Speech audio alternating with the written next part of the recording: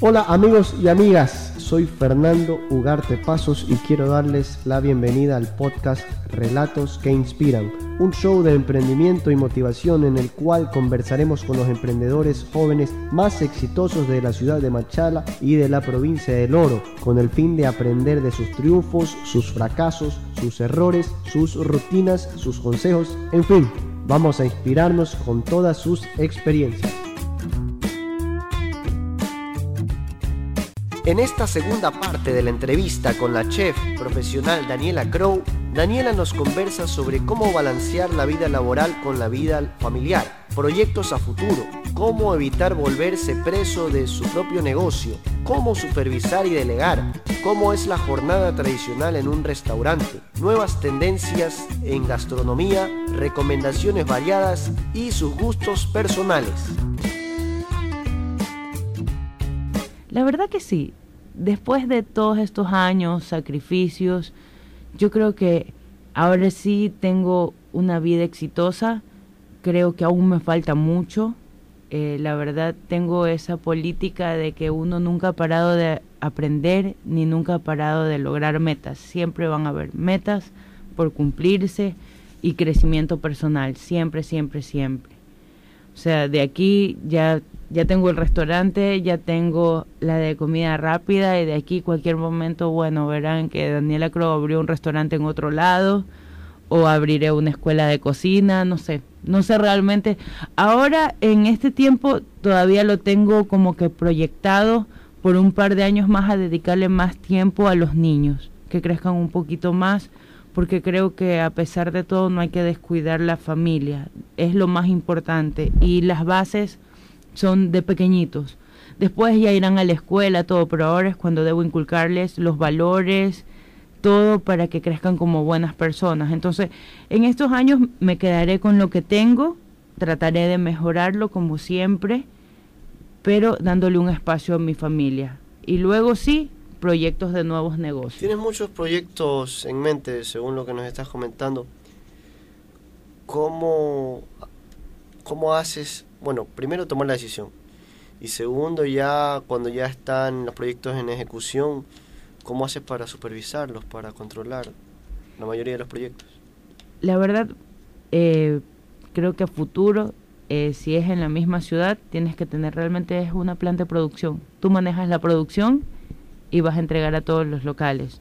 Si ya comienzas a crecer de una manera que no puedes estar en todas, tienes que tener personal capacitado para que te cubra. Delegar es lo más importante, sí, poder delegar. Sí, porque es un error cuando el emprendedor o dueño de negocio se cierra y quiere controlar todo. A fin de cuentas no va a poder controlar todo y puede volverse un caos. La verdad ahí es cuando te vuelves preso de tu propio negocio. Puedes tener el mayor éxito posible, pero la verdad es que llegas a un tope que ya no puedes crecer más. El negocio ya no te va a dar más en un solo local y una persona no puede ser un pulpo, ni puede dividirse, ni teletransportarse. Entonces, tú tienes que en algún momento sentarte y decir, ok, voy a ser el jefe. Los 4 primeros años de Crows, yo era la cocinera. Era la cocinera con un ayudante. Y obvio, tienes que empezar así porque tienes que conocer tu negocio para luego poder entregarlo en las manos de alguien ya armado. Tampoco vas a decir me voy del negocio y se quedó ahí y que hagan lo que quieran. No, tiene que estar súper bien controlado. Si el negocio es grande y te dan los números para contratar un buen administrador, o sea, tienes que poner las personas necesarias para que eso funcione bien. Entonces así tú puedes abrir otro, cuando cultivas ese otro y así hasta que tengas una oficina donde manejas todos tus negocios. Yo trabajé en un restaurante que el dueño tenía 13 restaurantes y en el restaurante había una oficina de seguridad, había una oficina de administración, relaciones públicas, todo, y tú veías, o sea, yo veía los cronogramas de reuniones y era como gerencia sobre gerencia sobre gerencia y eran negocios exitosos de mucho dinero, ya se vuelve de una forma más global, ¿no? Sí. No siempre va a ser el pequeño huequito de la esquina, tienes que volverte un negocio. Y aquí en Machala la verdad tenemos algunas personas con negocios exitosos. Es más, Aroma de Café, por ejemplo, es una marca propia de aquí que ha ido creciendo. Ahora ves Aroma de Café en las gasolineras. Ten por seguro, eso está súper bien organizado para que hayan podido delegarlo de esa manera. Estoy de acuerdo contigo. Sí. Entonces, creo que no porque somos una ciudad que está creciendo desde hace unos años, ya no somos tan pequeños, porque antes era una pequeña ciudad, ya no es Machala una pequeña ciudad, pero estamos empezando en esta línea. No creo que la gente debe quedarse con eso, más bien deben tener la mentalidad abierta para lograr que los negocios prosperen y que nos volvamos más urbe, que cada vez seamos ciudad grande. Crear franquicia en todo tipo de negocio, no solo en la cocina. Sí, como tú lo dices, todo. o sea, pensar en grande en todos los sentidos. Y justamente eso es lo que queremos incentivar con este tipo de entrevistas que estamos haciendo. Daniela, ¿cuál fue el momento más crítico al momento de emprender para ti? El que estuviste a punto de tirar la toalla. Creo que han habido varios. La verdad, cuando empecé con Crows, gracias a Dios, fue a reventar. Para ese momento no había mucha competencia. No había mucha. Había en los lugares de siempre la comida de la calle y llegué yo, que era el intermedio, un bar-restaurante, que eso no había. Así que al principio tuve mucha gente. Creo que empezamos con miedo, sí, siempre uno tiene ese miedo, esa cosa. La verdad, creo que empecé con precios menos de lo que debía cobrar. Machala es una ciudad donde no se puede aplicar al 100% lo que te enseñan en la universidad, tienes que modificar. Es un mercado duro, entonces difícil. cuando yo sacaba números con las fórmulas y todo para cobrar los platos, era imposible, nadie me iba a pagar los platos que yo quería vender. Entonces decidí, no, pues no ganemos poquitito, mantengámonos, pero empecemos. También me colaboró mucho la persona que me alquila el local. Al principio no tenía ni para pagarle el arriendo y la verdad fue súper amable, que nunca me presionó ni nada, sino que me esperó. Le iba a pagar 3 meses acumulados, así hasta que fui creciendo y ya podía mantener mejor el negocio. Y era vivir el día, pero salir adelante. Por eso yo decía mucho de aguante.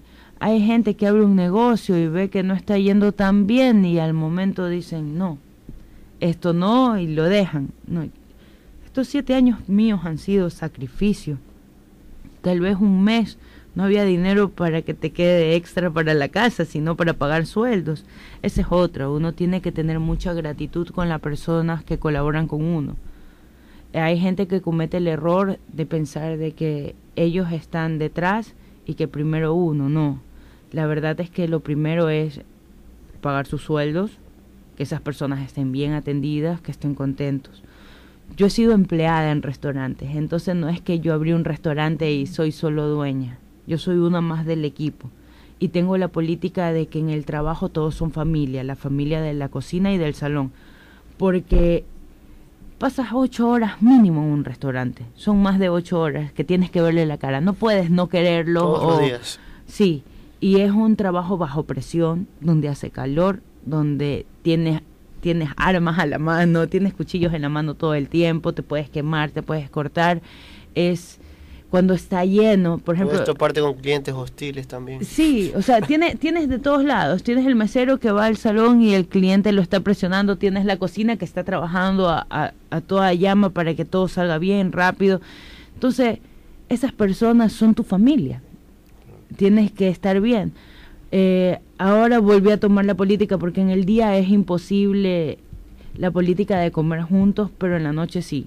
Antes de que empiece el servicio a la gente, todos se sientan como familia, comen, comparten, se ríen. Ah, qué bueno eso. Sí, creo que eso es algo muy importante en los restaurantes. Aquí casi no se hace, pero acá yo sí tengo esa política de sentarnos en el salón con los aires, o sea, un momento para respirar, que se vaya el calor, que te puedas reír y después empezar toda la rutina ya de atender los clientes. Entonces sí como que se crean bases entre ellos y todas esas personas van a poner el hombro. Es un trabajo sacrificado, entonces esas personas también tienen que ponerse la camiseta y estar ahí, o sea, y la única manera es que se sientan bien y otra es que ganen dinero, porque la gente no hace nada gratis.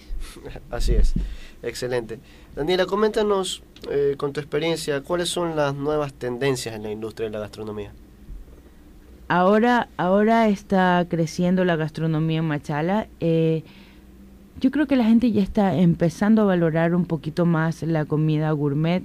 Todavía no somos una ciudad para comida gourmet. Considero que nos falta. Sí. Cuando yo abrí, yo dije en 5 a 10 años la gente va a estar así, han pasado 7. Y ahora he visto ya nuevos locales y la gente está yendo. Hay 1001 tipos de comida que puedes ir, no hay solo uno. O sea, no te pueden encasillar cocina nueva, fusión, esto, porque si abren un buen restaurante de comida italiana, algo nuevo, comida turca, algo nuevo, o sea, comida china. Creo que la gente ya está teniendo la tendencia de salir a cenar, que antes no habían. La tendencia del after office, salir de la oficina, ir a tomar un trago, picar algo. Poco a poco se está desarrollando. Sí, ya se ven los negocios más llenos, todo, a pesar de la crisis, porque ahora lastimosamente estamos pasando por un momento de una recesión económica, entonces se ve reflejado, se nota. Pero igual la gente no puede dejar de salir. Siempre va a tener que entretenerse, que comer, que vivir. No puede, por más que eso es inevitable. Dinero, es inevitable, tiene que ver. Hay consumismo, tiene que ver. Exacto, ha pasado a través de la historia en muchas ocasiones que ha habido crisis. En la Gran Depresión en Estados Unidos surgieron otros tipos de negocios. Y te quería consultar, aprovechando que estás aquí con nosotros. Yo, la verdad, he leído artículos y he leído libros en relación al boom de la comida peruana, cómo dio el salto grande a ser considerada una de las grandes gastronomías a nivel mundial, junto con la francesa, la italiana, la japonesa, en fin. Yo creo que Ecuador tiene potencial para también ser considerada una gran gastronomía, por precisamente tener, no sé si la misma o mayor diversidad que Perú. No sé si estoy equivocado, corrígeme. Yo creo que tenemos son similares. Mira, toda Latinoamérica tiene una misma tendencia de gastronomía con ciertas variedades, pero todos tenemos la comida de la costa, la comida de la sierra y un montón de variantes. Perú ha tenido la ventaja de que se quitaron el egoísmo los cocineros. Compartieron las recetas. Se unieron y comenzaron a levantar todo. Y dijeron, ok, nuestra mayor insignia que vendemos, comida peruana. Vamos a hacer la comida. Tienen un montón de diversidad, pero por ejemplo con el ceviche, no hay ese egoísmo, se unieron y dijeron, vamos a mejorar el servicio. Tú vas a Perú y te tratan bien desde el mercado hasta el mejor restaurante. Entonces, sí capacitaron mucho a su gente, pulieron eso, porque si vas al mercado ves a la gente uniformadita, impecable, la comida de primera. Exacto, la presentación impecable. Mucha capacitación y unión. Entonces, hubo por ahí alguien inteligente que se unió y uno de ellos fue Gastón Acurio, hicieron conocer la comida a nivel internacional. Yo no sabía, pero él lo había estudiado en Francia, yo no sabía eso. Sí, ahí conoció a su esposa, que es Astrid, y cuando él comenzó, esto me lo contó mi suegra es de Lima, mi esposo es peruano. Ah, ¿ya? Sí, ella era la cara, porque es una rubia, linda, carismática, pastelera. Y él era el cocinero detrás de Astrid, y luego comenzaron a sacar adelante a Gastón y comenzó a abrir sus restaurantes. Y es más, que ahora ya tienen algunos años. Tuve la suerte de ir a un Mistura, hacen uno anual. Esa es la feria de gastronomía. La feria de gastronomía de Perú, la número 1. Es un congreso espectacular, traen a los mejores chefs del mundo a dar charlas. Que entra toda la gente que puede ir, entra al Coliseo Gastronómico, donde pueden ir a escuchar charlas de nivel mundial. Y ahora en Ecuador están empezando con eso. Raíces se hace una vez al año en Ecuador, ¿no? Sí, ahora ya hay un par de ferias gastronómicas. Creo que el limitante aquí es un poco el egoísmo, porque hay varias tendencias y el problema es que todos quieren ser el que está arriba. ¿Influye un poco el regionalismo? Sí, el regionalismo pero más que el mismo regionalismo, yo creo que es las ganas de ser la cara de la tendencia gastronómica ecuatoriana. Entonces ahí están encontrados. Sí, yo creo que es una lástima. Como te digo, yo creo que tenemos bastante potencial en cuestión de sabor y de diversidad de alimentos. Tenemos igual o más que Perú, claro, a mi parecer. Mira, cuando yo llegué de regreso acá, ya como cocinera, me topé con una cosa que nunca la había vivido en Argentina y en todos los lugares del mundo donde yo conozco cocineros. Todos son amigos.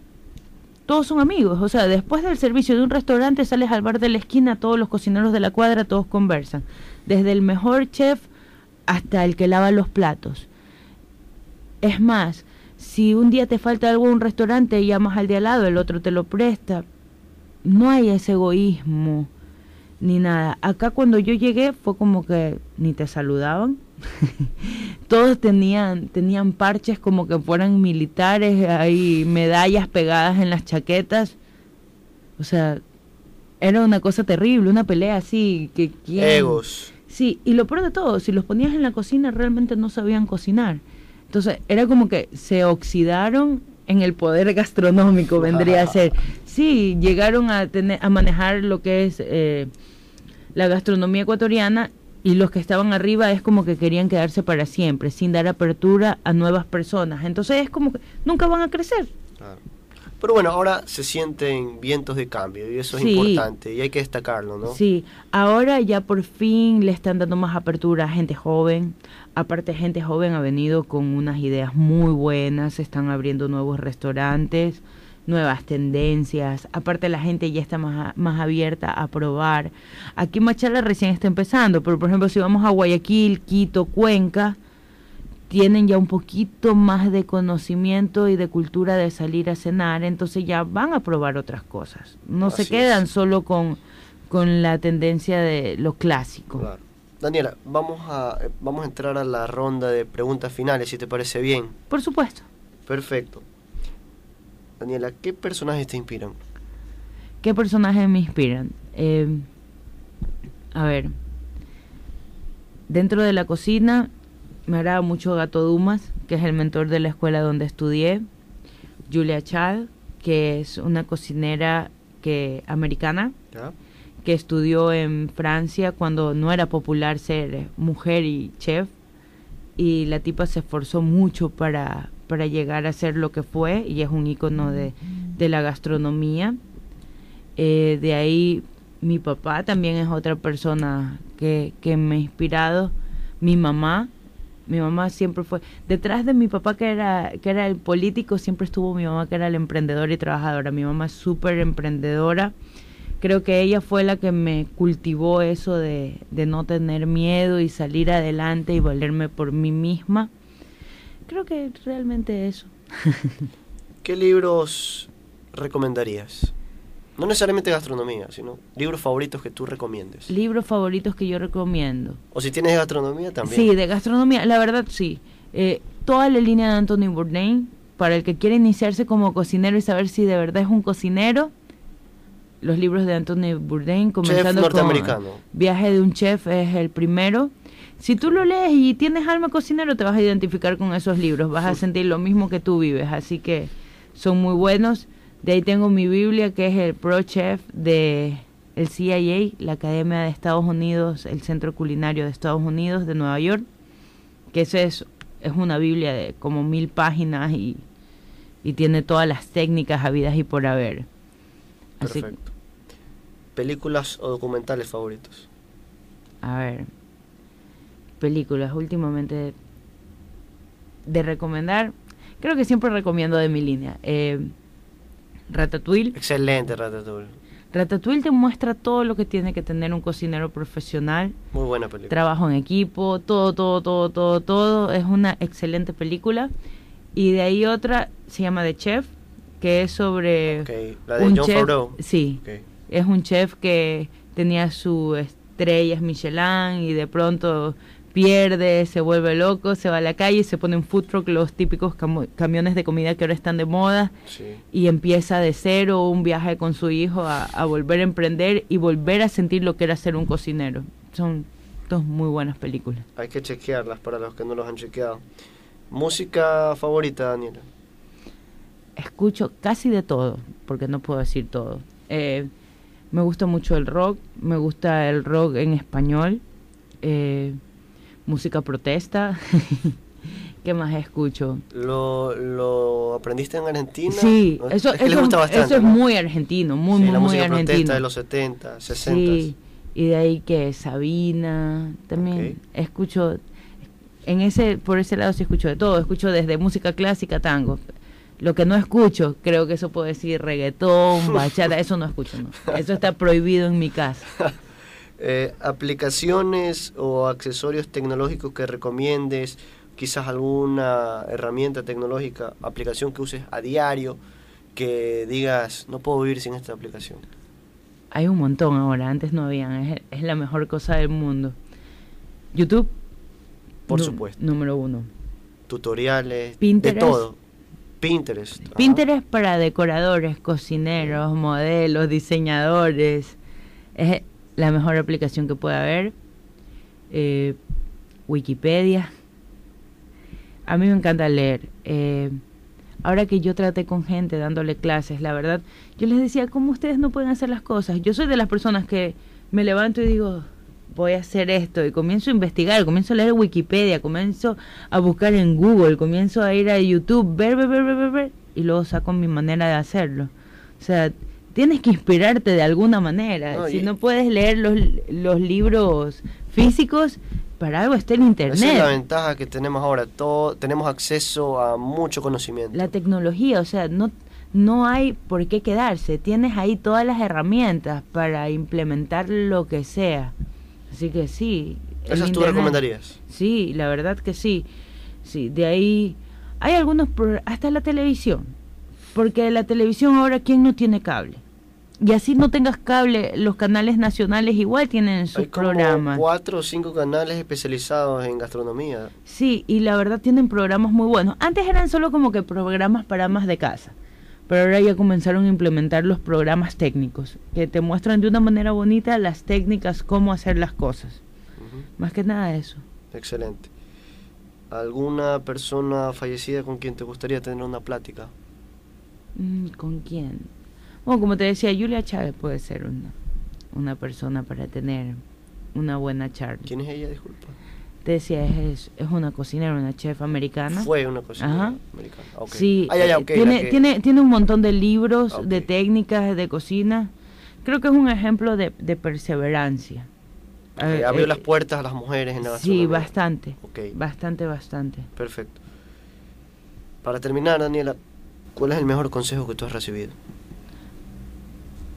El mejor consejo que yo he recibido, creo que a pesar de equivocarse, uno tiene que seguir adelante. Nunca se acaba ahí. Siempre va a haber algo nuevo. Nunca creer que uno lo sabe todo. Siempre hay algo por aprender. Eso, creo que el día que uno cree que sabe todo ya se murió. Sí. Estamos de acuerdo. Bueno, Daniela, hemos llegado a la parte final de la entrevista. Te agradecemos nuevamente por habernos visitado, por tu apertura para esta entrevista, y será hasta otra ocasión. Listo, muchísimas gracias a todos.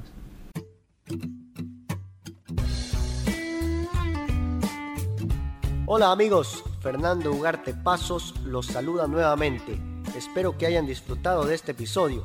Les quiero recordar que pueden escuchar y descargar por internet cada episodio en nuestra cuenta de la aplicación SoundCloud, Sound de sonido y Cloud de nube. Nos pueden buscar en esa aplicación como Relatos que Inspiran. También pueden seguirnos en Facebook como Relatos que Inspiran. Y por último, los invitamos a visitar nuestro blog oficial www.relatosqueinspiran.wordpress.com. WordPress deletreado WORDPRESS.com. Agradecemos a Radio CRO por permitirnos transmitir este programa todos los días martes y jueves a la 1 de la tarde en el dial 920 AM y en www.radiocro920am.com. Recuerden, si estos emprendedores han podido destacar, ustedes también pueden.